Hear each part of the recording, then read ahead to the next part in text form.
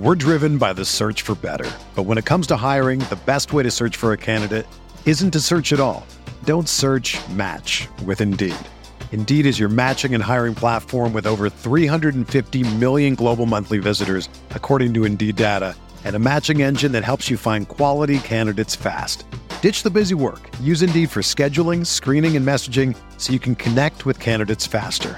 Leveraging over 140 million qualifications and preferences every day, Indeed's matching engine is constantly learning from your preferences, so the more you use Indeed, the better it gets. Join more than 3.5 million businesses worldwide that use Indeed to hire great talent fast. And listeners of this show will get a $75 sponsored job credit to get your jobs more visibility at Indeed.com/Blue Wire. Just go to Indeed.com/Blue Wire right now and support our show by saying that you heard about Indeed on this podcast. That's Indeed.com/Blue Wire. Terms and conditions apply. Need to hire? You need Indeed. This podcast episode is brought to you by Coors Light. These days, everything is go, go, go. It's nonstop hustle all the time. Work, friends, family, expect you to be on 24/7. Well, sometimes you just need to reach for a Coors Light because it's made to chill. Coors Light is cold lagered, cold filtered, and cold packaged. It's as crisp and refreshing as the Colorado Rockies. It is literally made to chill. Coors Light is the one I choose when I need to unwind. So when you want to hit reset, reach for the beer that's made to chill. Get Coors Light in the new look delivered straight to your door with Drizzly or Instacart. Celebrate responsibly. Coors Brewing Company, Golden, Colorado. Support for this podcast comes from U.S. Bank. U.S. Bank wants to know how you reward yourself because they have cards that make every day more rewarding. Are you a points hoarder, cashback guru, low intro APR lover? With U.S. Bank, it's up to you because they have the cards to fit your lifestyle. So earn more whether you're shopping at a gas station or grocery store, even while planning a staycation. Learn more at usbank.com/creditcard. U.S. Bank credit cards are issued by U.S. Bank National Association ND. Some restrictions may apply. Member FDIC. Napa know-how. The Napa guy knows not to judge a man by his car's multicolored paint job or absence of modern gadgetry. Who cares if it's technically old enough to vote and the windows are powered by the strength of your left arm? Your monthly payment is zero, and it'll stay that way. Because with over 500,000 parts and a little Napa know-how, you can keep anything on the road. She may not be pretty, but she's all yours. That's Napa know-how. Napa know-how.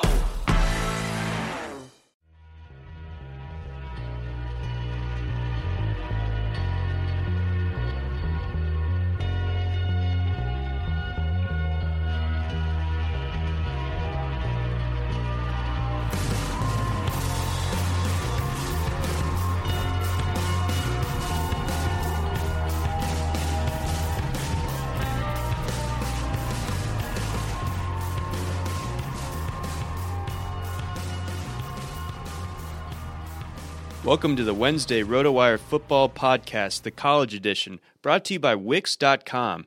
I'm John McKechnie, and as always, I'm joined by my buddy, Mario Puig. Mario, it was a pretty crazy weekend last weekend, a lot of really titanic, top 10 matchups. We don't have quite the same magnitude of matchups this week, but before we get into what's going on this week, I want to get into a little bit how you felt about Week 5 shook out. Well, I was surprised to see Clemson overtake Louisville, especially because I know the ending score was pretty close, but it seemed like Clemson kind of had control in the first half and, right. Basically let them back into it a little bit, although not close enough to make it really a big scare for them. But yeah, I was surprised to see. I guess somehow Dabo was just kind of like holding them back all along, perhaps for that game, or maybe they just didn't quite grasp the seriousness of the games that preceded it, and they just finally found themselves. I don't know. But yeah, either way, it's. I still think Lamar Jackson is the Heisman favorite for me anyway, assuming they don't drop any further ones. Yeah, I think so too. I think Lamar stays atop right now. I think that playing for a team like Louisville is different than like if Deshaun Watson had a similar thing going on. He's Clemson's quarterback, and Clemson's such a good team, and he drops a game, I think that would hurt his Heisman stock more so than like Lamar Jackson losing on the road at night at Clemson. I think that should be forgivable in the eyes of the committee, especially when you still have 28 touchdowns to 4 interceptions through 5 games. Yeah, I guess his numbers are still pretty good. So that and now that Florida State's sort of out of the equation in the ACC, I guess Clemson is firmly in the driver's seat now, as opposed to this sort of death scenario where Louisville beats Florida State, Clemson beats Louisville, and then Florida State beats Clemson. Like, I guess that seems to be out the window now because Florida State obviously dropped their game at home to North Carolina. Moving out west, I want to talk about that Washington game a little bit with you. Yeah. That Washington game was one of the more impressive performances. I mean, I think we both envisioned it to be a close game. I don't think either of us saw Washington just absolutely boat racing Stanford. I think we both agreed that Washington would be able to win it. What was really kind of crazy is that Stanford was sort of beating at their own game a little bit, where they're always kind of touted as this big offensive line that can, create the space for McCaffrey and so on. But Washington was able to get, I think, like 7 or 8 sacks, despite apparently not even blitzing once. They just generated pressure at their 4-down linemen for the entire game, and were able to just completely fluster Ryan Burns and Keller Christ the whole way. And McCaffrey had under 80 total yards from scrimmage, I believe, as well. So, I mean, that's just really impressive stuff from that defense. And then the offense was able to really take advantage of Stanford's lack of secondary help. And I think Stanford is going to be missing those guys again this week, so that's going to be a problem when they take on Washington State. Yeah, that's a lot of sacks to give up, considering they only attempted 27 passes. It's like maybe that's not embarrassing if you're Case Keenum throwing 70 passes or something, but 20 below 30 is nuts for that, especially with no blitzing involved. I saw most of that game. It was hard to tell at some point because it was just like Stanford probably just kind of gave up whether they knew it or not. Like they were utterly hopeless pretty early in that game. They played it surprisingly close early, but yeah, it's like we kind of worried that on Stanford's side, like they wouldn't be able to just keep up with the speed of the Washington offense, and Washington didn't need to keep the gas down too long before they made a huge lead. John Ross, Dante Pettis, and McClatcher are just really tough to stop, and Gaskin showed that he had a relatively slow start to the year, but that was only a matter of volume. Like it showed, like when they need him to step up, he'll do it. Exactly. So yeah, I don't think anybody expects Oregon to make this week close at all, but it is a road game. There is, I guess, the risk of them being a little full of themselves after that, but I can't really see that being the case. And even if it were, I just think Oregon's so bad that I think that Washington will still kind of beat them badly. I think so too, and we'll get into that more in a little bit. But I do tend to agree that Washington should be able to snap their losing streak against the Ducks. And as we saw, Chris Peterson after that game was not even really impressed with what they did. It was just like just came out there. Gotta go home now, I guess. Yeah, the game, we won it. Let's see what else. I feel like Ohio State doesn't get talked about enough. I know they haven't really played anybody yet, but what they've been able to do week in, week out. They did beat Oklahoma, but they've I counted 37 total points through 4 games so far. 24 of them, I think, came against Oklahoma. They just beat Rutgers 58-0. I know that you're supposed to beat the daylights out of Rutgers, but I mean to hold a Division I football team, to hold a Big Ten football team to 33 yards passing, I mean that's like a special sort of beatdown in my opinion. I mean that Ohio State secondary, apparently, I know Michigan sort of gets all the pub with Jordan Lewis and Jabril Peppers and so on, but gosh, I mean, Ohio State is so dominant right now. Yeah, I think you'd have a hard time arguing that Michigan is better than Ohio State right now. Agreed. I mean, not that I don't actually have an opinion on that. It looks like a toss-up, but yeah, Ohio State is a spread-covering machine. They just... It seems like Urban Meyer is mad about something. I don't know what he has to be mad about, but he doesn't seem to have a very friendly outlook to the rest of the college football world. But yeah, they're looking terrifying. Michigan obviously is too, but it is odd. I think, yeah, like you said, it's not getting the same level of attention. And it might just be a matter of, expectations have always been so high for them that we're not impressed as easily as if Michigan, who was kind of a mess a few years ago. But yeah, it's looking like quite a collision over there. So I think Ohio State's looking pretty awesome, and they get Indiana this week, who's looking pretty good themselves. They are. They were able to pull off the win in overtime against Michigan State. That's got to be one of their bigger wins in recent program history. Indiana was also able to hang with some of the Blue Bloods last year. They gave Ohio State some trouble, I believe. They definitely pushed Michigan to their brink, but that was down in Bloomington, I'm pretty sure. Obviously, they were a little bit more experienced last year, but I think Indiana maybe as a whole is a little bit better on defense this year, and I think that makes them a more viable team in this sort of environment. I still imagine that Ohio State, like you said, spread covering machine. I think they will just humble them to their core. But yeah, Indiana has a lot to be excited about right now, especially coming off. They were able to bounce back from a really sort of head scratching loss to Wake Forest and go up to East Lansing and get it done. Yeah, if they had this defense that they have this year, and while they had the likes of healthy Cobbs, Cody Latimer, even if you go back that far, Tevin Coleman, it's like those two separate parts make probably like a top 15 team. Right. But yeah, we'll see exactly where they land soon enough, I guess. And then Tennessee was the last team I wanted to touch on. Obviously, they beat my beloved Georgia Bulldogs on a pretty crazy Hail Mary, but the fact of the matter is, like, they've been starting slow every single week, it seems like, and they're able to come out and dominate in the second half. They were really impressive in the second half. It wasn't just like they lucked their way into getting this late Hail Mary touchdown. Like, there was a lot of build up to that. So this week they have a huge game. We'll get into it more. They're going down to Kyle Field and playing A&M, and who I'm not totally sure what to make of them entirely yet, but they seem to be pretty darn good. It's certainly far exceeding my expectations. Yeah, it looks like I think a bad matchup for Tennessee. I kind of think A&M is going to be fine in that one, but like you said, Tennessee's been starting slow. Even when they've caught up, it's been through means that are kind of not sustainable. Hail Marys, just wacky collapse on the part of Florida.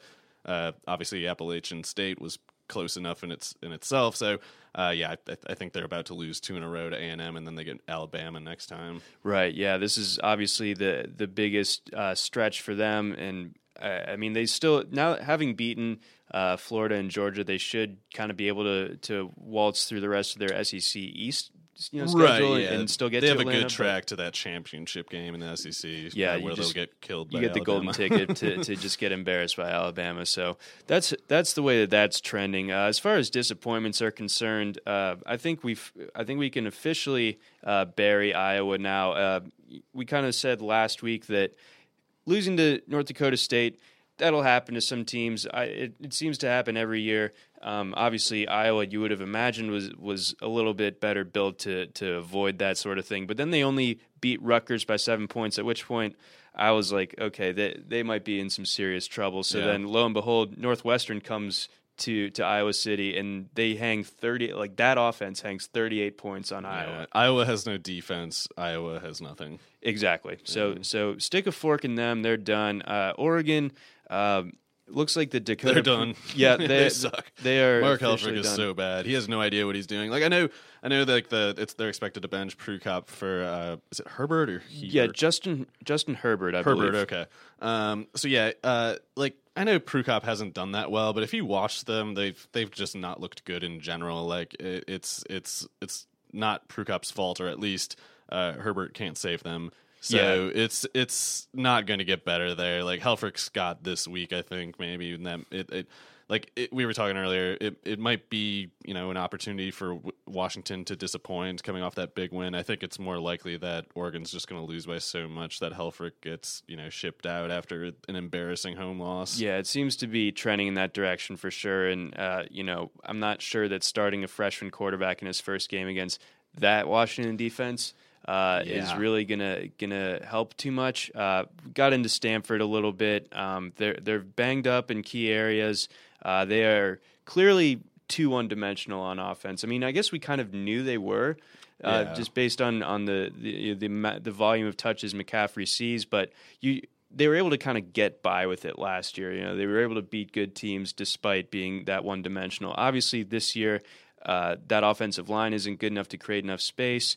Their quarterback play is taking a step back, even though Kevin Hogan wasn't the gold standard of quarterbacking necessarily. It turned out to be for Stanford, though. Yeah, exactly. So things are just looking, like the shine has worn off of Stanford, at least for this year. It seems like we'll kind of have to see if they're able to pick themselves up.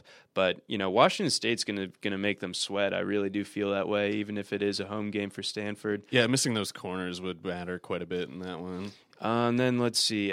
Baylor, it took them forever it just took Iowa State to remember that they're Iowa State in order for them to win that game. Weren't they down by like 17 at one point or something like that? Yeah, I think they were down by at least 2 touchdowns in the fourth quarter. Yeah, I don't know what exactly is wrong with them. Obviously they've got kind of like a rotten culture to recover from, and that might have hurt their general, sense of commitment and just camaraderie, whatever.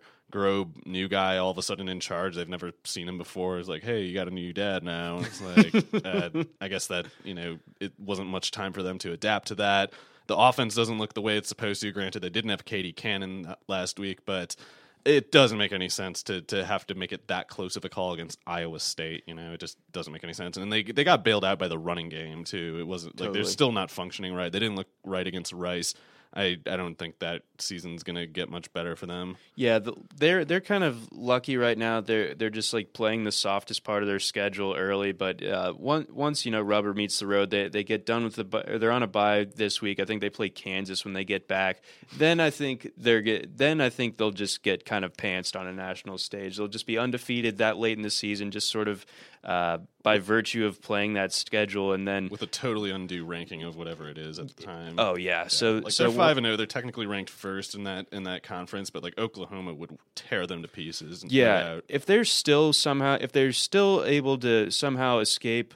Wow, they have a bye week after Kansas as well, and then they get Texas at Texas, TCU, and then at Oklahoma. So if somehow they're able to escape Texas and TCU, Oklahoma is just going to take them to the woodshed and ruin their suddenly overly optimistic expectations for whatever they thought would be for this season. Want to get into a couple other quarterback developments before we start looking at this week's slate. Obviously, Patrick Mahomes left last week's game against Kansas with a shoulder injury. I think it was his throwing shoulder, but then maybe it's just because they were playing Kansas. But Texas Tech's backup quarterback came in and also threw 4 touchdowns. Nick Shimonek. That'll happen. Yeah. I can't claim to know anything about him, but that system obviously has a predetermined result of that sort, especially going against a team like Kansas. I can't remember who did they play this week. Kansas State, I believe so. So that's it's in Kansas State. Yeah, they've actually been surprisingly tough. I don't think that this can be considered a gimme for Texas Tech, especially because their running game hasn't gotten anywhere. Right. Justin Stockton hasn't done anything really. It feels like it's been a really small sample size, and I think it's kind of weird that he's not getting more opportunities given what he did the 2 years prior to this. He's got 27 carries. That's not what I'm not really willing to write him off over that, but they appear like they might, and in the meantime it's like it's just not a functioning product in the running game. Exactly. So yeah, that's difficult to parse out, and especially if Mahomes is out this weekend, we're still not sure about that. Shimonek doesn't seem like a runner for what it's worth. Took a negative 20 on sacks in that game. That's right. Yeah, Kansas was kind of trying to attack him as best as they could with the pass rush. So then we also touched on Justin Herbert unseating Dakota Prukop. Arizona might be down to their 3rd quarterback this week because Brandon Dawkins hurt his ribs last weekend. Right. Yeah. What Khalil Tate is it? Yes. Okay. I don't know anything about him, but he had really nice numbers last week. Yeah, and I think he's pretty much been repping with the ones thus far this week, so that should help his comfort level. That should allow Arizona to maybe call more full complement of plays than maybe that they were expecting to, having to trot out their third string quarterback. But still, I believe they're playing at Utah. That's going to be tough for him. Utah coming off a loss, probably not that happy. No, I'd imagine that they're ill-tempered. And then Arizona State, Manny Wilkins, he's banged up. Is it an ankle with him? Looks like that or his foot, and he looks pretty doubtful. So Brady White, I think, is probably going to start. That doesn't look that good for them because the UCLA pass defense has been good, and White is not the runner that Wilkins is, so he's not going to be able to assist in that regard. Anything could happen, though. I mean, he seems like he's a pretty good recruit, good prospect. He made it a close competition, at least, despite having less experience than Wilkins. Yeah, exactly. I'm glad you brought up that he definitely did push Wilkins pretty deep into fall camp before Wilkins ultimately won that job. Let's see.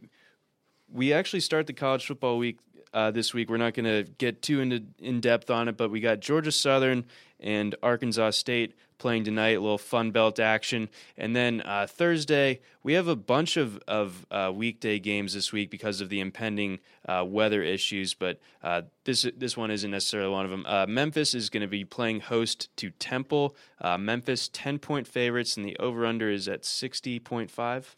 That's a pretty big spread, if only because not that I can really substantiate it with many specifics, but I think Temple's coaching is pretty solid, and Memphis has a lot of athletic talent. The offense seems to have turned a corner lately. They started a little slow, but Riley Ferguson did not throw a touchdown pass against Mississippi. He piled up some yardage, had to run for 2 touchdowns. Anthony Miller caught 10 passes for 132 yards for the second year in a row. Exactly those 2 numbers, although he had a touchdown last year, didn't have one this year. So he's obviously really good. But I think Temple can make it a little closer than 10 points just because they got Ventel Bryant back last week, and he's actually quietly a pretty promising wide receiver prospect. He's at least 6'2", so he's kind of got the traits of a wide receiver one. Their quarterback, PJ, formerly, apparently now he's Phillip Walker. He was awesome as a freshman a few years ago, and he's just been bad since then. But Memphis's defense hasn't looked that great, I don't think. So we'll see. They had the one impressive game against Bowling Green, but that turned out to not really mean that much. They got good numbers so far, but I think Temple can keep it close. Jahad Thomas is humming right now, and anyway, I'm just not totally sold that Memphis's accomplishments against the likes of Southeastern Missouri State, Kansas, Bowling Green really add up to as much as they might seem like at a glance. That's a really good way of looking at it, and like you said, getting Bryant back, just like getting those pieces back, I think makes Temple a little bit better off than maybe what we thought early on in the season when they kind of got off to a slightly rocky start. I like Bryant, by the way, in season long if you're desperate for a receiver. Despite the good numbers from the Memphis pass defense, what's most interesting to me is the last 3 teams that played them went over 40 attempts, and Temple might not do that, but I think you can expect Bryant to have roughly like a 1/3 share of whatever passing production there is there, and I think they might have one of their higher volume totals this week. Oh, that's a really good way of looking at it. So we do both like Temple to cover that one. Then the other Thursday night game, we got Louisiana Tech hosting Western Kentucky. Western Kentucky slight road favorites at 2.5. That's weird to me. I doubted Louisiana Tech going into this year because they had Ryan Higgins taking over for Driscoll. Right. Driscoll, I thought was a much better player, especially because Higgins 3 years ago when he started was just a mess, no good at all. Right. Didn't do well off the bench in recent times either. This year he's doing really well. He played hurt last week. Still had a big game. And, Trent Taylor has been one of the best receivers in college football the past few years. Yep. Carlos Henderson is questionable, I think, but he practiced late last week, so he might play this week. He's their best big play threat, so that helps. And Western Kentucky, I'm not convinced is really in its proper form. Like, they still don't have a tight end, and like Higbee was a big part of what they did last year, and even before that. Whatever his name was, Henry, I can't remember. He's on like the Packers practice squad now. Nice. But anyway, Western Kentucky just their left tackle. I don't know if he's back. Forrest Lamp, I want to say his name is, Anthony Wales was back he was back against Vanderbilt, and he was good last week too. But we don't know what's up with Furby. It doesn't seem like they're as good to me as people might be presuming, especially when they did lose to Vanderbilt. So I can kind of see how they could win this game, but I just don't think they will. I feel like Louisiana Tech is just kind of like a pretty well-made machine right now, because I'm not sold that their talent is that great outside of receiver. But they're doing Jared Baker too. Their running back, awful before this year, but he's doing like 7 yards a carry this year. So I don't see any reason to think that they're going to slow down in this context, especially at home. Yeah, I think the home factor really kind of sells me on it, and I think Western Kentucky has been maybe a little bit overrated among like those sort of non-traditional powers that they've gotten the exposure that Louisiana Tech probably hasn't, by playing teams like Vanderbilt and Alabama. So people like know who Western Kentucky is, maybe more so. But I still feel like Louisiana Tech is humming along at a much better clip at the moment. So I would imagine that they'll be able to take this home, playing in front of their home crowd on Thursday night. So I do like them to cover that one. On Friday, we have Tulane in Central Florida has been postponed due to the impending weather. I think we both think that Clemson should be able to take care of business up at Boston College. We have SMU going to Tulsa. Tulsa 17-point favorites. Do you have any quick read on how that one's going to shake out? Well, Ben Hicks, the quarterback, I don't even know if they're going to stick with him this week. I should probably look into that because he's been awful replacing Matt Davis. The SMU running game was never its strength. Cortland Sutton was basically their offense, and James Proche has stepped up as the second receiver. He's a redshirt freshman this year, but the quarterback has undone even the whole offense. So the other problem with that is the Tulsa defense somehow is good now. Apparently, it's new. Yeah, they were so bad last year, but they've only given up 4 passing touchdowns this year, 51.5% completed allowed, and I'm assuming like all of that was against Ohio State. Or no, it wasn't actually. That was a bad weather game. But yeah, granted, Tulsa hasn't been tested much through the air, but still, I don't think Ben Hicks qualifies as a test. So I kind of think Tulsa should take that spread, even though it's really big. I just think, Kevin Lucas really does seem to be 100% back, despite that patella tendon tear last year. They still got Justin Hobbs and Joshua Atkinson are quietly pretty big threats at receiver. Right. D'Angelo Brewer is having a career year. So yeah, I just don't see SMU going anywhere at all. Like I could see them being held to like fewer than 14 points. Yeah, it's gonna be an ugly showing from SMU's offense because once Tulsa takes Sutton out of the equation for SMU, there's really not a whole lot that SMU is going to do that scares you. So I'd imagine that Tulsa kind of runs away with that one.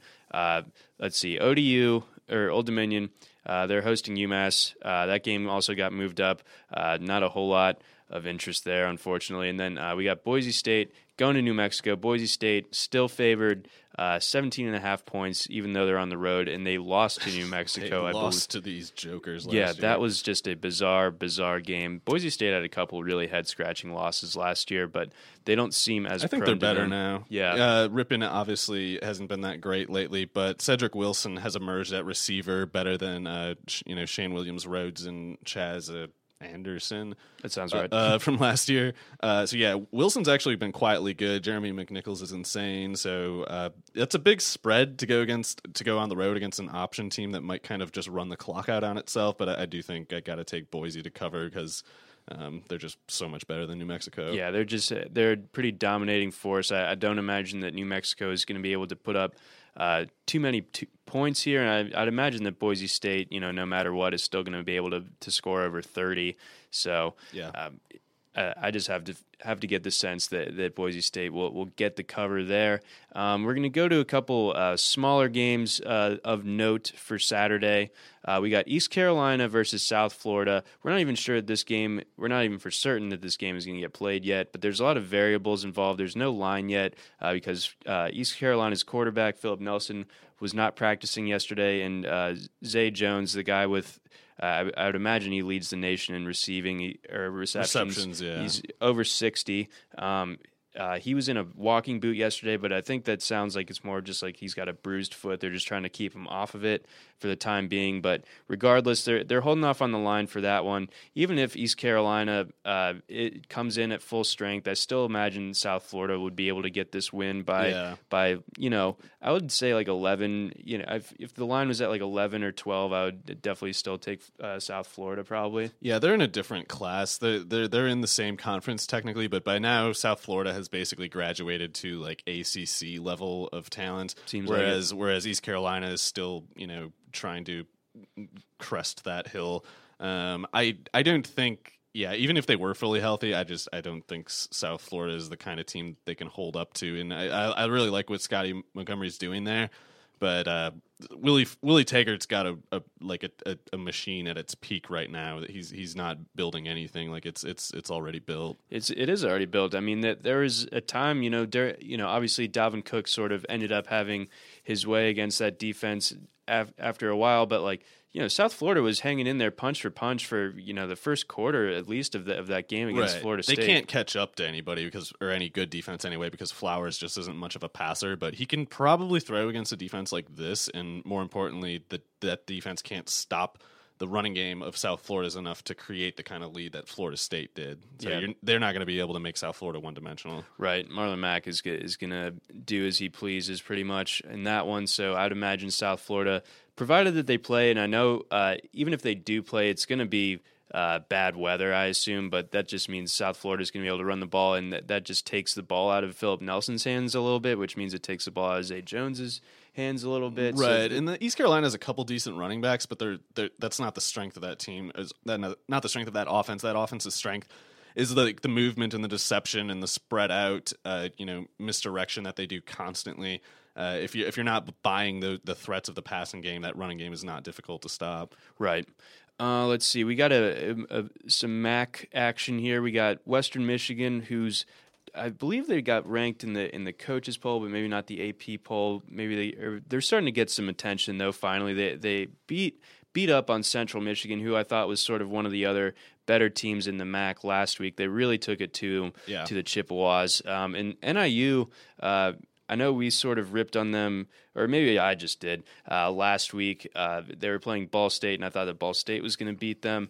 But NIU smartly made a change at quarterback, and it seemed to work out really well. I don't know why this didn't happen last year or this year. No sense. Graham has looked awful every time I've seen him. And Maddie, it's easy to forget, was actually, there's this third guy too. I don't remember who the third one was, but Maddie, Drew Hare, and this third guy were in this quarterback competition 2 years ago that didn't end as of week 1 that year. Drew Hare was obviously a very good quarterback for them, but the Northern Illinois coach, I don't know his name offhand, he would not even make that call between those three. So it's how did Maddie go from 2 years ago being as in comparison good to Hare that you couldn't even pick out Hare as the better one, and then 3 years later he's oh, Ryan Graham's better than this guy? It's no way. Yeah, I know they moved him to receiver or whatever, and he's a good runner, but whatever, he's better than Graham, no doubt. Yeah, I mean he obviously just throw some of his stats out from last week. Completed 63% of his passes, just under 300 yards, 2 touchdowns and a pick, and then he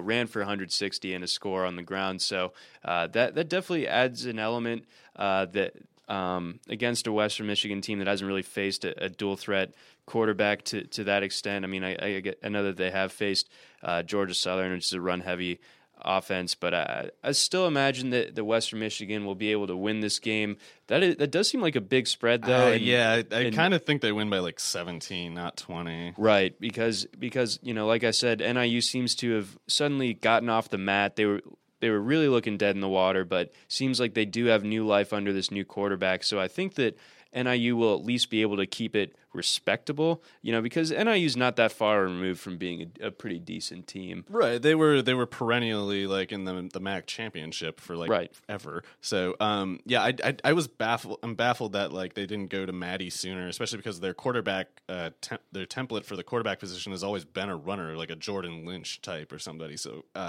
even if Maddie can't throw the ball, his ability to run like he does, I think, opens up what has been previously a struggling running back rotation of Joel Boigneau and Jordan Huff. So yeah, I think those two get better efficiency going forward too, just because of Maddie being in there.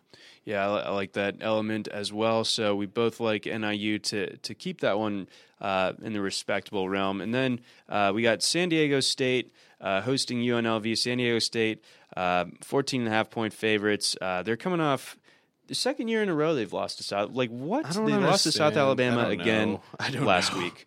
And we thought they were so good going into last week. I still think they are. It's just, I don't know. Maybe they got lazy because they whooped, Northern Illinois after beating who, they figured was probably the toughest team on their schedule aside from if they're playing Boise. I don't know if they're playing Boise, but yeah, they beat Cal. Who just beat Utah.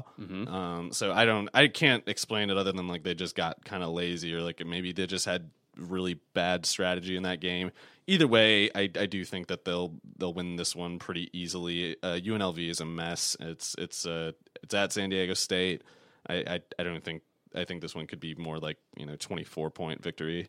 Yeah, I think we're looking at a game where San Diego State is going to be pretty upset at themselves for what happened last week. I think they're going to want to atone for it as quickly as possible. And so, unfortunately for UNLV, they're next. They have to go to San Diego. It's just going to be an issue. I think San Diego State should be able to run away with it. We're going to get into some rapid-fire picks here, but before we do that, we have a message here from Wix.com.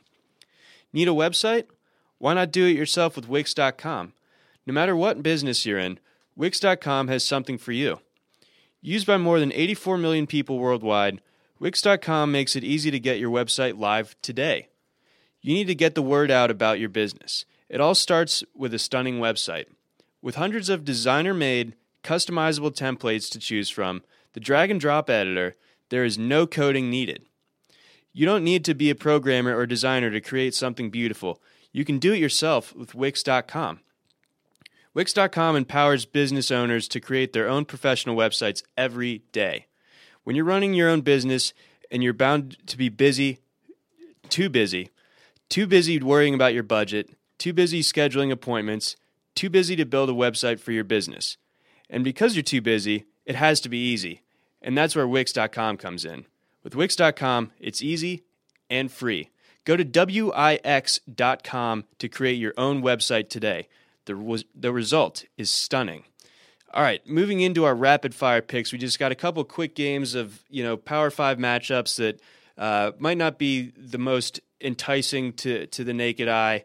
And speaking of not enticing, we got Iowa going up to Minnesota. Yeah, Iowa. We got Iowa still 1.5 favorites going on the road to Minnesota, who just took Penn State to overtime on the road. Basically, the way I see this is Justin Jackson just ran for 170 some odd yards on Iowa, and Iowa was at home. Robert Martin hung 100 on him. Yes, they did.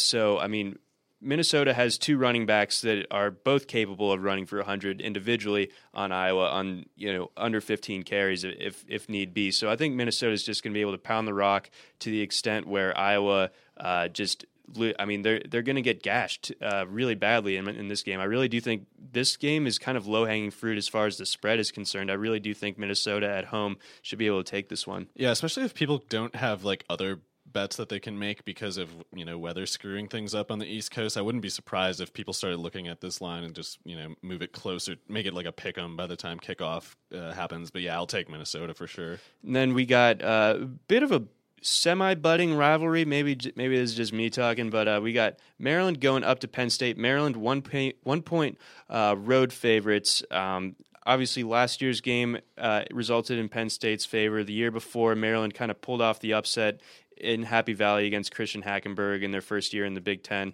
That was just kind of strange. But Penn State barely survived that overtime game against Minnesota, like I said, whereas Maryland just dropped 50-7 against Purdue and put up a zillion yards on the ground. Really good. They got a lot of people. I don't even know who their number one player is at any given skill position on offense.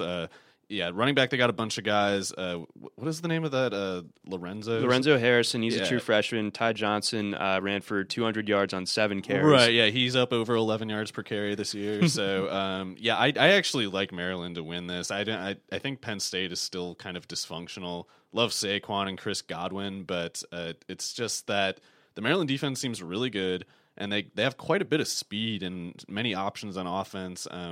Likely great returner, so I think they've cut down on their turnovers almost completely as well, which I think is something that made them one of the worst teams in all the FBS last year, as they were just throwing picks at an insane rate. That's just not happening the same way this year. They're being a lot more careful with the ball, so Penn State's not going to get gifted any turnovers from a Caleb Rowe type of guy. So I really do feel like Maryland has a shot to win this going away, even though they are on the road. So they should cover that 1-point spread. We got NC State playing host to Notre Dame. NC State 2.5-point favorites. Seems like a trap, but I'll still take Notre Dame to cover that. I just don't think North Carolina State is that talented. I think they're pretty talented. I don't think they're coached well enough for whatever deficiencies of Brian Kelly's part to really result in that type of spread when Notre Dame has so much more raw talent. Right. I think Kaiser's too good to let them lose to North Carolina State. Ryan Finley's been pretty good for North Carolina State, to be fair, but Jalen Samuels is playing on a bad foot. So that's the kind of thing that can just remove them from competition against a team like Notre Dame if it's at all a problem. Yeah, and I think last week we saw where Notre Dame had obviously fired their defensive coordinator after the Duke game, and then they go to the Meadowlands and they get a lot of points scored on them, but Syracuse can pretty much score on anybody, so like that wasn't necessarily a huge concerning factor for me coming into this game. I still think Notre Dame does have the talent on defense. They're going to be starting a lot of the younger guys on defense this week, so that there is that element to watch out for. Maybe that's part of the reason why NC State's favored in this is they're going against inexperienced. I just don't feel like there's a way Notre Dame loses a shootout with these guys. So when you're talking about North Carolina State being favored, it's like for the spread, it's like I don't need to think about it. But I'll take Notre Dame to win by 4 to 5 points. Okay, I like that as well. And I think for season long, I'm sure he probably got picked up after the first game if he hadn't already. But Equimanius St. Brown looks like an absolute man-child at receiver, and I like Hunter this week too. Yeah, I do like him as well. And their running backs are talented in their own right. I mean, any receiver that's got a guy like Kaiser throwing it to him, you just have to be a big fan. So I think we both are in agreement that Notre Dame should get this one. We got a line that I find to be surprisingly small. We got Auburn -3 at Miss State. Yeah, I don't. I would have to guess it comes down to something like the road for Auburn, but also something about them specifically struggling with a running quarterback. Fitzgerald has shown an odd ability to put up volume on the ground in his young career. Like there's been really bad stretches for him too. Sure. Like there have been a few drives here or there where he's just gotten absolutely zero done, but then he goes nuts the rest of the time. Fred Ross is a really good receiver. They still don't have a running back on that team though, so I don't understand how it's so hard to stop Fitzgerald. It's like just ignore the running back when they do that option stuff. Right. And you'd imagine that Auburn had, even though Sean White's their quarterback now, they were going against Jeremy Johnson or John Franklin types in practice. Like they have to be used to seeing that sort of mobile quarterback. And, that Auburn defense, I am very much sold on them. Yeah, me too. So I would take them to cover this, but I guess that would be my guess. And Petway was hurt last week, so maybe there's some concern about the Auburn running game losing gas. That's really all I can come up with, though. Yeah, I mean, they he sat out last week. Obviously, they're going against Louisiana Monroe. They did run Kerryon Johnson a good bit, but I mean, he's still pretty fresh overall. I think he's just a true sophomore, so I don't think he really minds carrying the load for Auburn. Auburn should be able to win this one. I would guess by about a touchdown. Personally. Then we got Oklahoma State coming off a really nice win against Texas. Kind of took it to them. They even blocked 3 of Texas's extra points.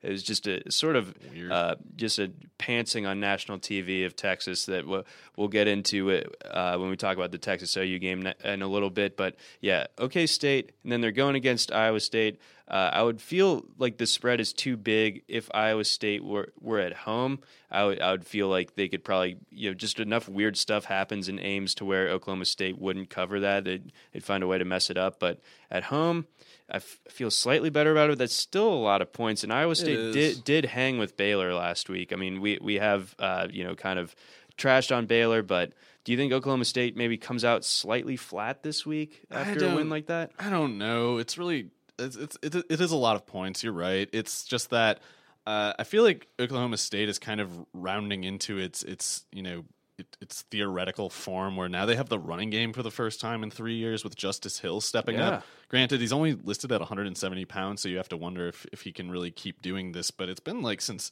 I don't know, 2012 or something. Like that was the last time Joe they had Randall. 1,000. Yeah, Joe Randall in 2012 was the last time they had a running game that wasn't a joke, and now they have one. They've been making tackles behind the line of scrimmage, so I can see that being the way, create enough turnovers to keep Iowa State from. So I see this going like 49-24 or something like that. I don't know.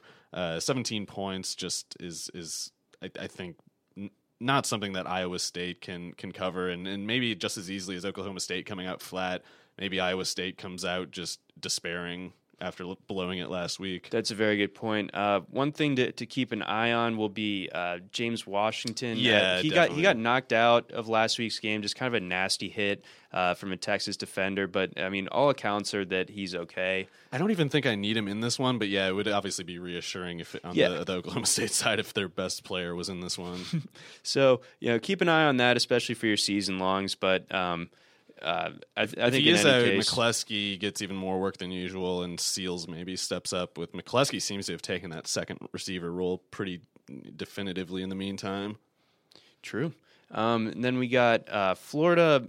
They're home dogs to LSU, an LSU team that I think we officially have no idea what to make of them at this point.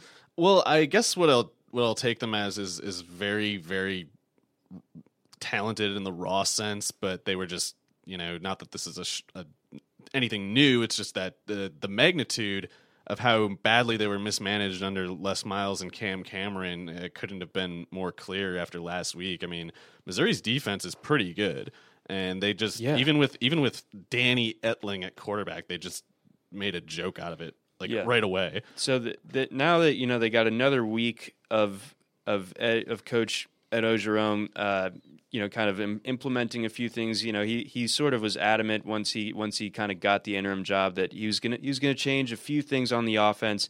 So we might see even more of that. But at the same time, there's the weather factor in this is going to be, crazy. It's going to take the ball out of the air almost entirely.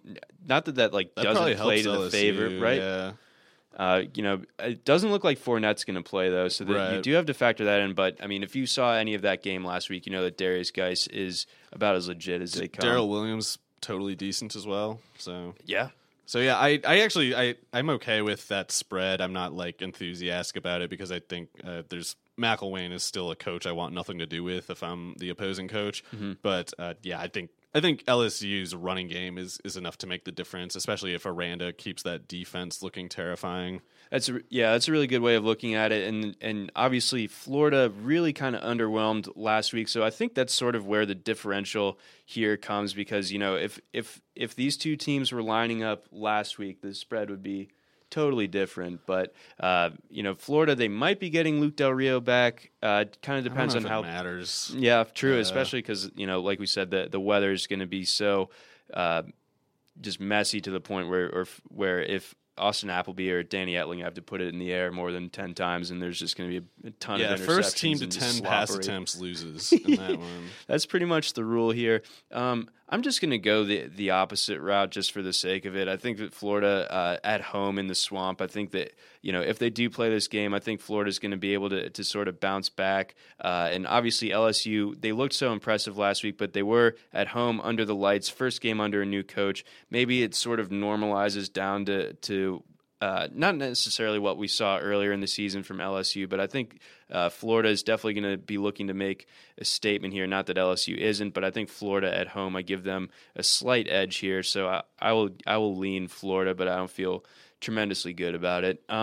Moving on to the big games, we got Texas OU, the Red River rivalry. Last year, you, James, and I spent a lot of time talking about this game and how OU was gonna, trounce them, and obviously, absolutely. And Charlie Strong was on the hot seat. Sound familiar? Yeah, we were right about that, weren't we? Until they actually played the game, and then somehow Texas beat Oklahoma. Still am confused by that.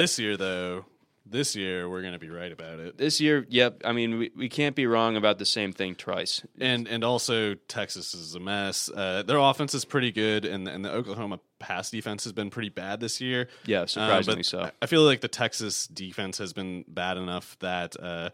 Particularly with no Chris Warren for Texas, and Dante Foreman's going to play, it sounds like, but it doesn't sound like his ribs are like entirely unaffected. Sure. Like, I don't know why he leaves last week's game unless there's like at least a little pain to deal with, and he's a bruiser. He's a big target.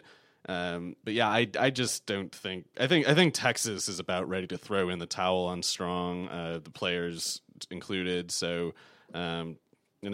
Charlie seems like a likable guy, but he does not seem fit for this task. I mean, I really didn't see it. I mean, if we were talking, or if you told me 3 or 4 weeks ago, after Texas pulls off that huge overtime win against Notre Dame to start the season, it's like, all right, Texas is back. This is just how it's going to be. I thought so. I mean, we both did, and it looked like it, and.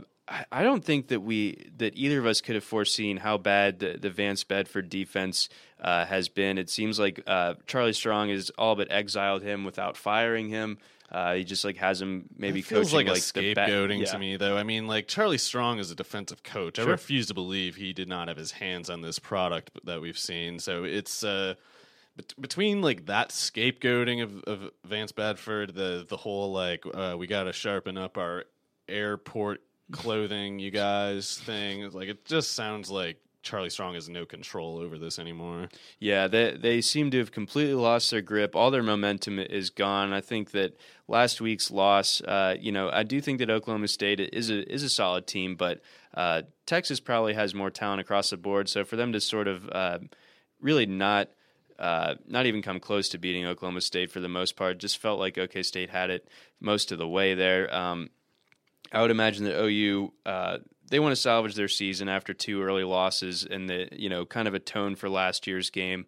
I do think that OU should be able to, and OU did sort of look like they're starting to click last week on offense against TCU a little bit more. Yeah, the offense is good. The only question is that 10.5 point spread is does Texas have enough identity left on offense to cover it? And I think there's a chance. But I don't think that Texas has a chance of winning, though. Yeah, absolutely not. I think just for the sake of making a pick here, I think that OU should be able to win, to be able to cover the 10.5. I know that's a pretty hefty spread for a rivalry game. I'm not sure the last time that I haven't looked at the scores of recent games between the two of them, but I still feel pretty confident that OU should win handily on Saturday. Moving on to an ACC matchup, we got UNC, who's sort of just exploded up the rankings after beating Florida State. They got ahead of the chains. Yeah, they finally. Fedora's been waiting all along. But now Elijah Hood is banged up. Yeah, I don't know what his most recent status is. TJ Logan has been awesome this year, so that doesn't necessarily matter much. But Hood is the more traditional runner between the two. Logan's the guy who kills the defense while they're catching their breath. But yeah, I mean, Trubisky seems to have turned a corner after a generally rough start to the year.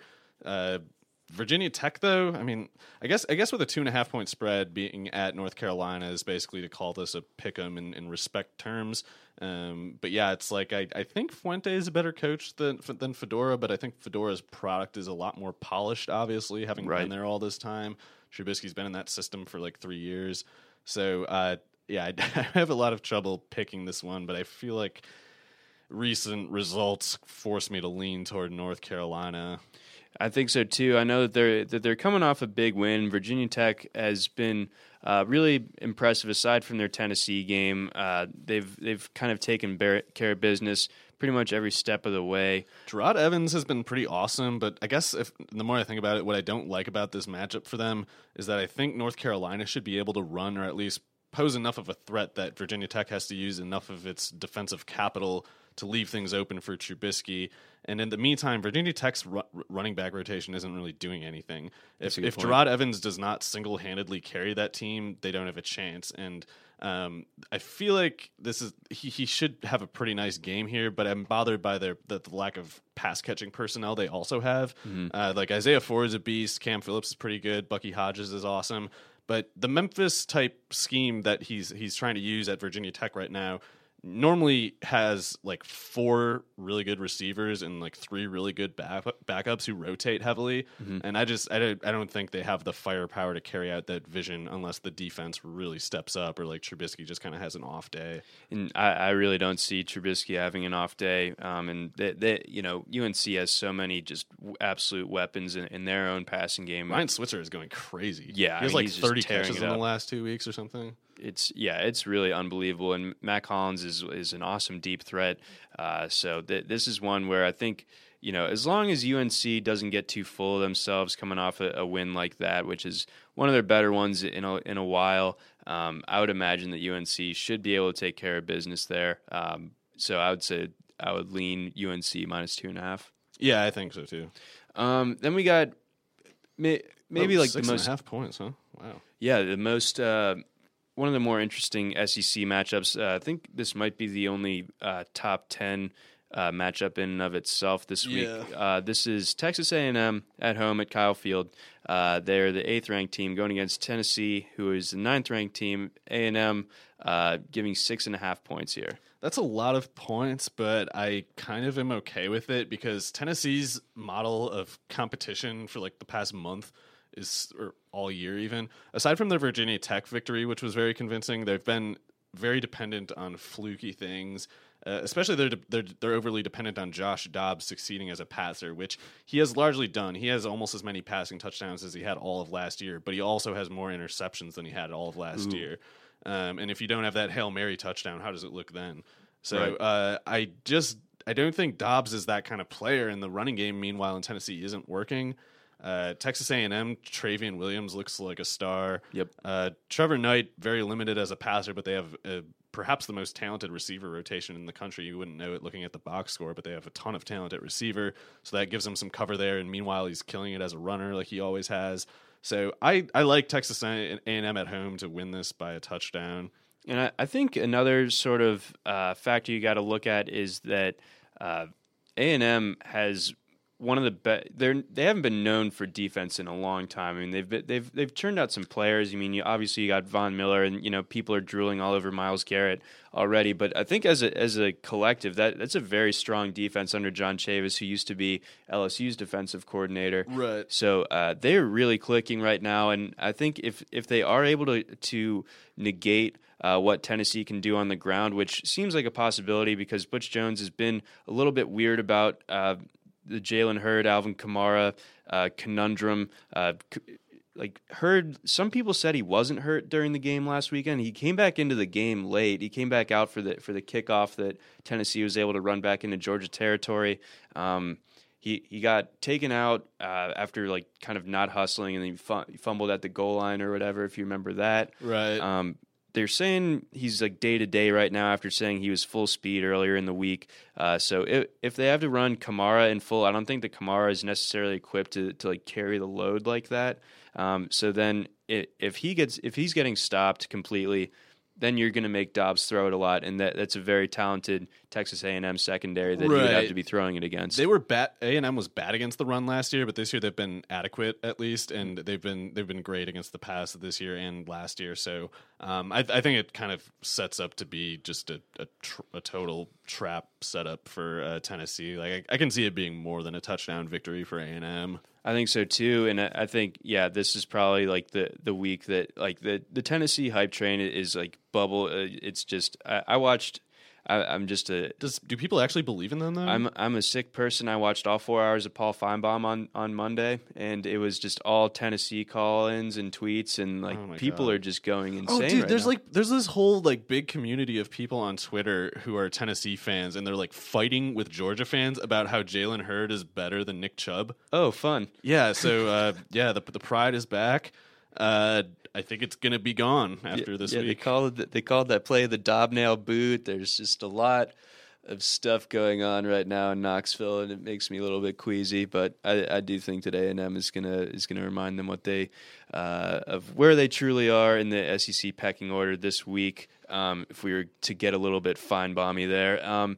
Let's see. Moving out west, we got Southern Cal hosting one of our sort of darlings of the early season, 21st ranked Colorado, and yet even with all that USC's sort of gone through to start the year, obviously with the beating they took from Alabama and the close loss to Utah, they are 5-point favorites against Colorado. Yeah, I don't know how I feel about that. Colorado has an interesting scenario for themselves. Like Sefo Luafau, I'm probably saying his last name wrong. I don't know how it is, but he had that injury, the foot injury, and now the Steven Montez has been really good the last 2 weeks, including like an Oregon victory.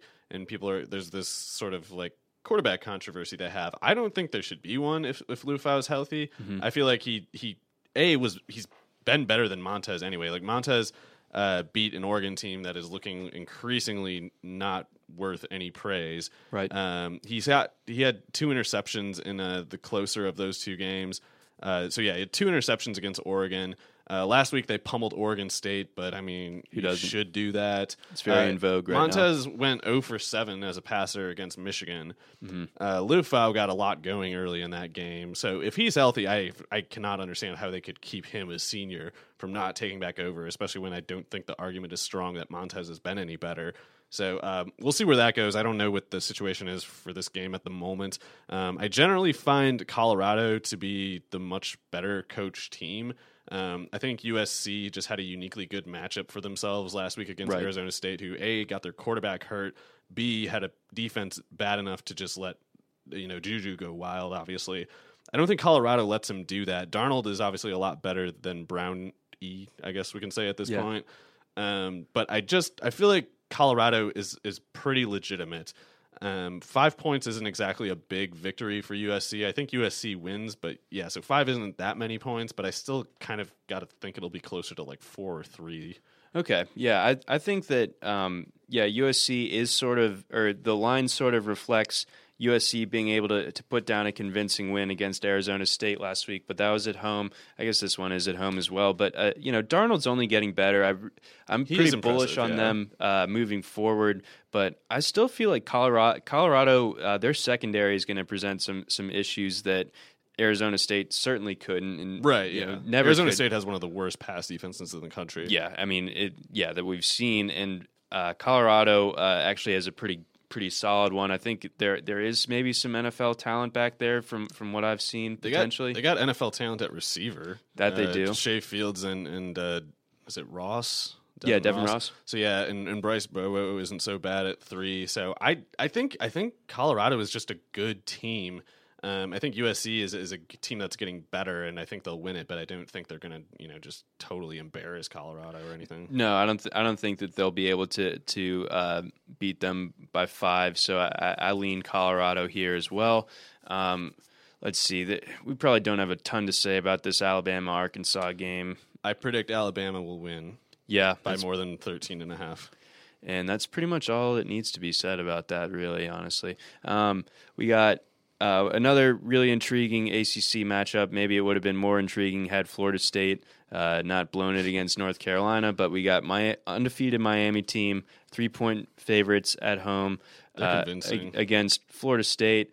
This is going to be another one of those rain-soaked, like weather could be a huge factor type games. Yeah, and at this point, I think you got to say the Miami defense is sizably better than the Florida State one. Mm-hmm. Maybe the rivalry history between these teams makes that margin smaller, but I still think the margin exists. I would definitely take Miami by 3.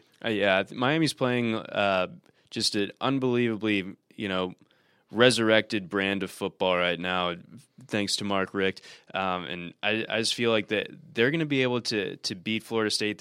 They seem to just be shaking off all their past flaws every single week, and that defense is super legitimate. I think they could make it I think they are in contention for the whole conference.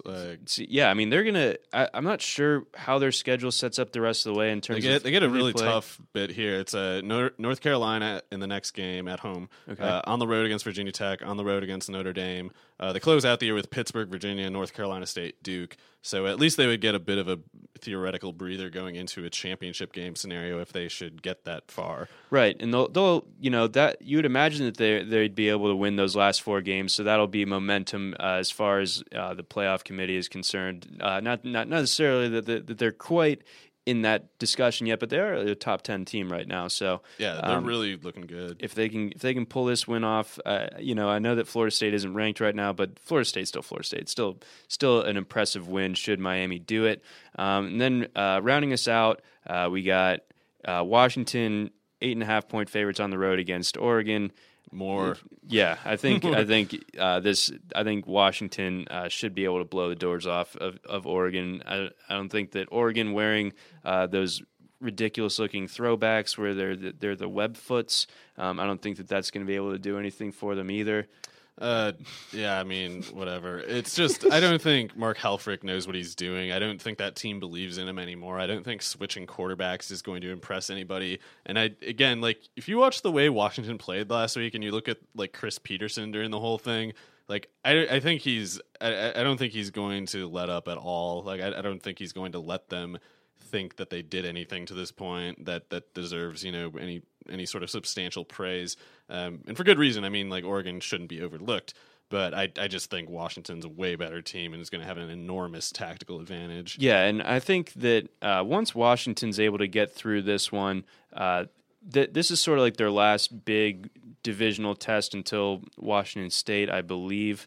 Let me take a quick gander at their schedule, but yeah, I mean they do have Utah on the road, but after that the schedule's not too daunting. They catch Southern Cal at home in November, but I think that this really is sort of, it's a mental hurdle for them as much as it is just a road hurdle, because it's been a while since they've beaten Oregon. I think that they don't want Oregon to be the ones standing in the way of them potentially having an undefeated Pac-12 season. So I think that Washington comes up there and just takes it to them.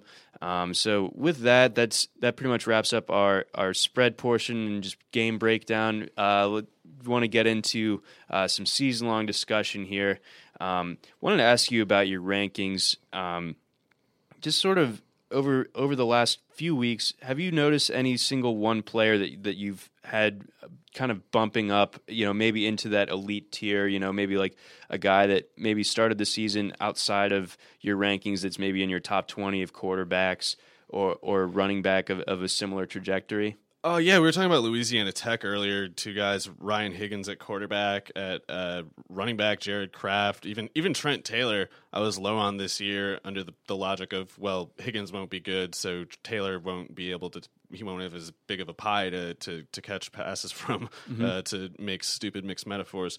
But yeah, that whole offense has been way better than I expected. They've been better than they were under Driscoll, which I don't understand. Kenneth Dixon. Yeah, and Kenneth Dixon even too. I mean, if he were here this year, he would be doing just like 40 touchdowns or something. But yeah, clearly the rest of the offense has taken a step forward. I did not anticipate that. I didn't anticipate Toledo being quite as high flying as they are. Like Logan Woodside was someone on my radar, but this week he's going to be a top 10 quarterback play for me. Davis Webb, to his credit, doing better than I thought he would in California, more specifically fewer turnovers than I thought he'd have, especially against a team like Utah. I thought it was a prime setting for him to revert to type, but I guess he's just a new type at this point. But yeah, at running back, I guess aside from Kraft, there's guys like, James Butler was expected to do well. I didn't think he'd do quite as uniquely good as he's doing in Nevada. Like I thought Akeel Lynch might steal some carries, and that turned out to be stupid. He's got like 5 carries this year, so that's not going to happen. Curtis Samuel at Ohio State, I thought would have a poor fantasy setup, being categorized at running back and theoretically playing receiver.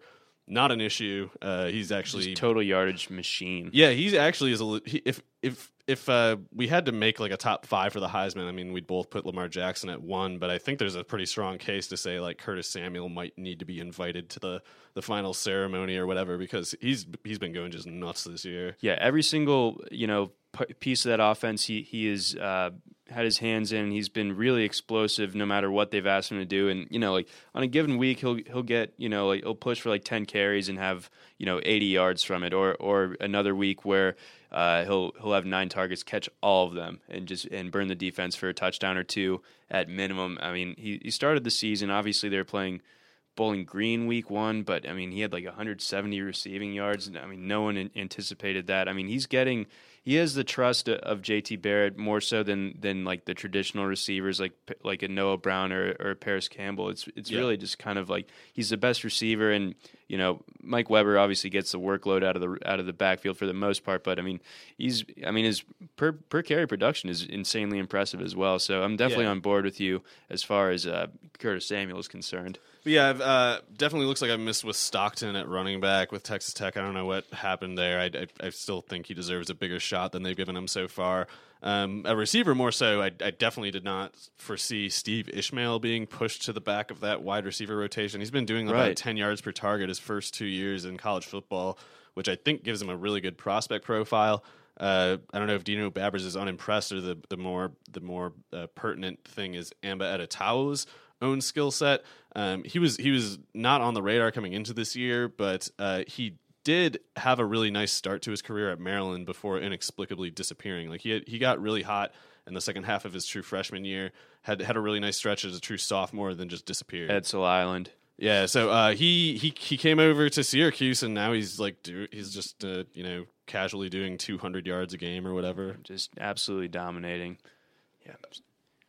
So those have been like the big risers. I mean, I'm trying to think of who else has sort of jumped off the page. Chad Hansen at California has been nuts. They were talking him up before this year, but he didn't do anything last year among a crew of receivers who turned out to be no good among any of them. I mean, like Bryce Treggs, Kenny Lawler, Darius Powell, some other guy I'm forgetting, were all playing ahead of Hansen last year, and my reasoning was like, wow, how good can he be if he can't get reps ahead of those guys? But I guess quite good nonetheless. Yeah, they have a freshman as well, Demetrius Robinson. Yeah, he's doing really good lately. Melky Stovall might be a pretty good slot player going forward. But yeah, Robertson is a person to look at too in season long if he's still out there and you need some help, because I think he's got 2 touchdowns in 2 straight games. Let's see here. Yeah, he's up to 5 touchdowns, and he was getting offers from everybody. Yeah, he was like a 5-ish star recruit. Yeah, so. I think some sites had him as the number 1 receiver. Oh wow! Georgia was after him because he's a Savannah native. He was initially committed to Bama. Then he was looking at Michigan, and then he wanted Notre to get Dame. thrown passes. Yeah, so he made the right call there.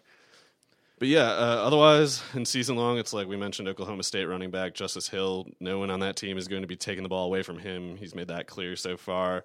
If you're desperate, Ventel Bryant at Temple could have a nice 1-week setup.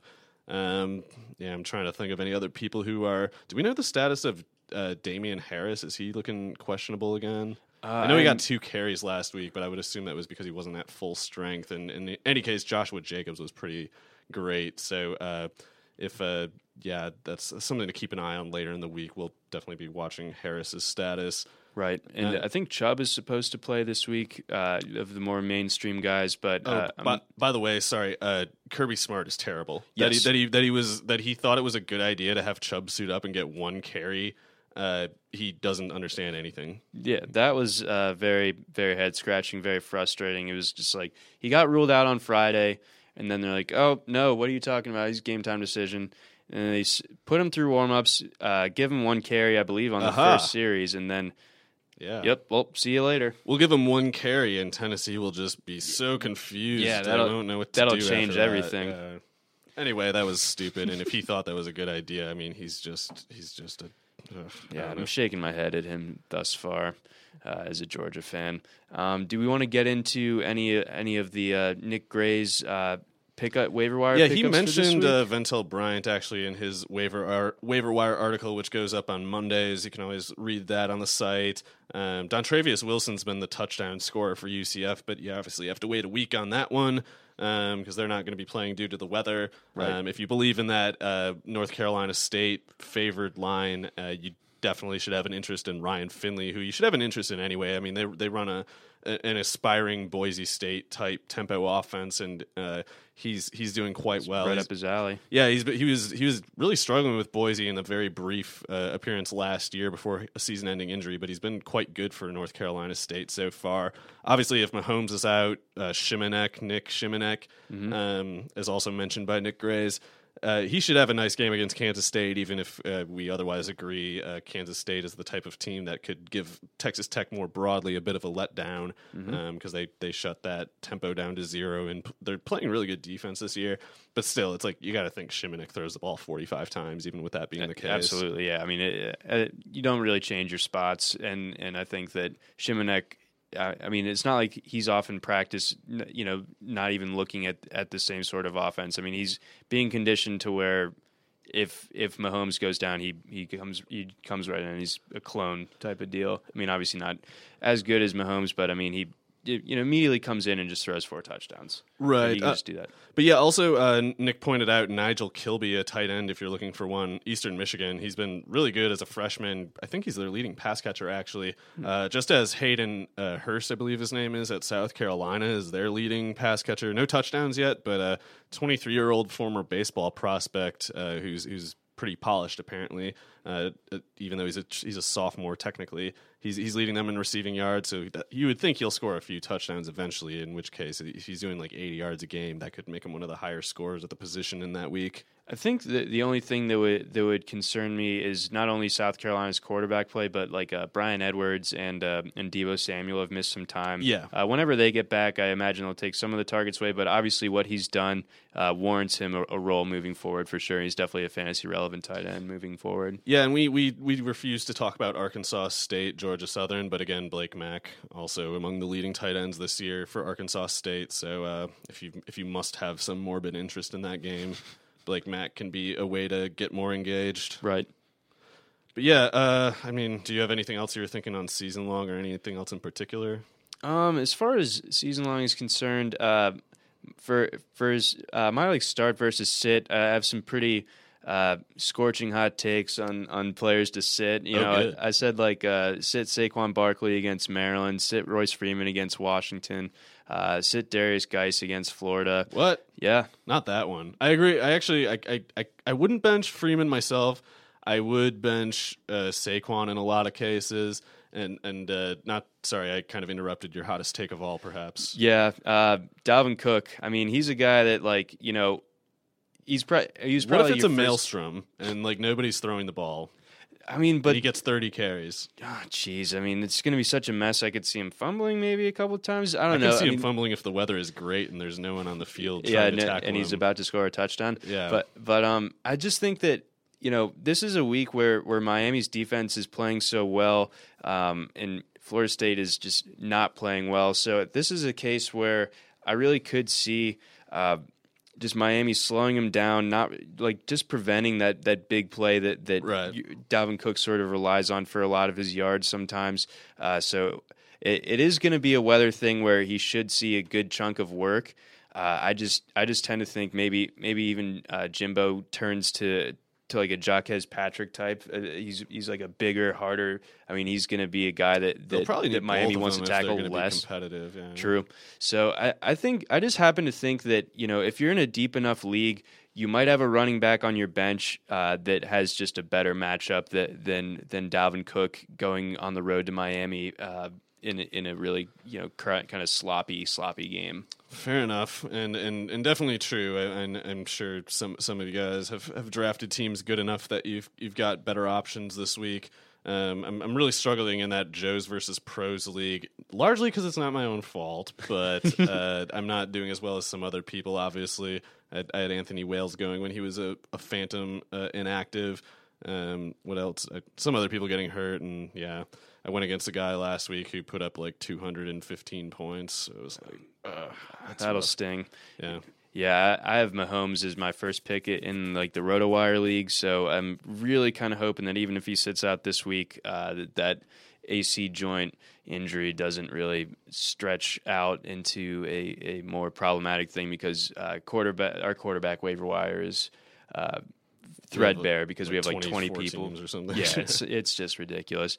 But anyway, I think that about wraps it up for us today. What do you say? We're exhausted. I'm tired. Yeah, I'm spent, as Austin Powers would say. So with that in mind, we'd like to thank Wix for bringing us the Wednesday RotoWire football podcast, the college edition. We'll see you guys next week. Napa know-how. The Napa guy knows not to judge a man by his car's multicolored paint job or absence of modern gadgetry. Who cares if it's technically old enough to vote and the windows are powered by the strength of your left arm? Your monthly payment is zero, and it'll stay that way. Because with over 500,000 parts and a little Napa know-how, you can keep anything on the road. She may not be pretty, but she's all yours. That's Napa know-how. Napa know-how.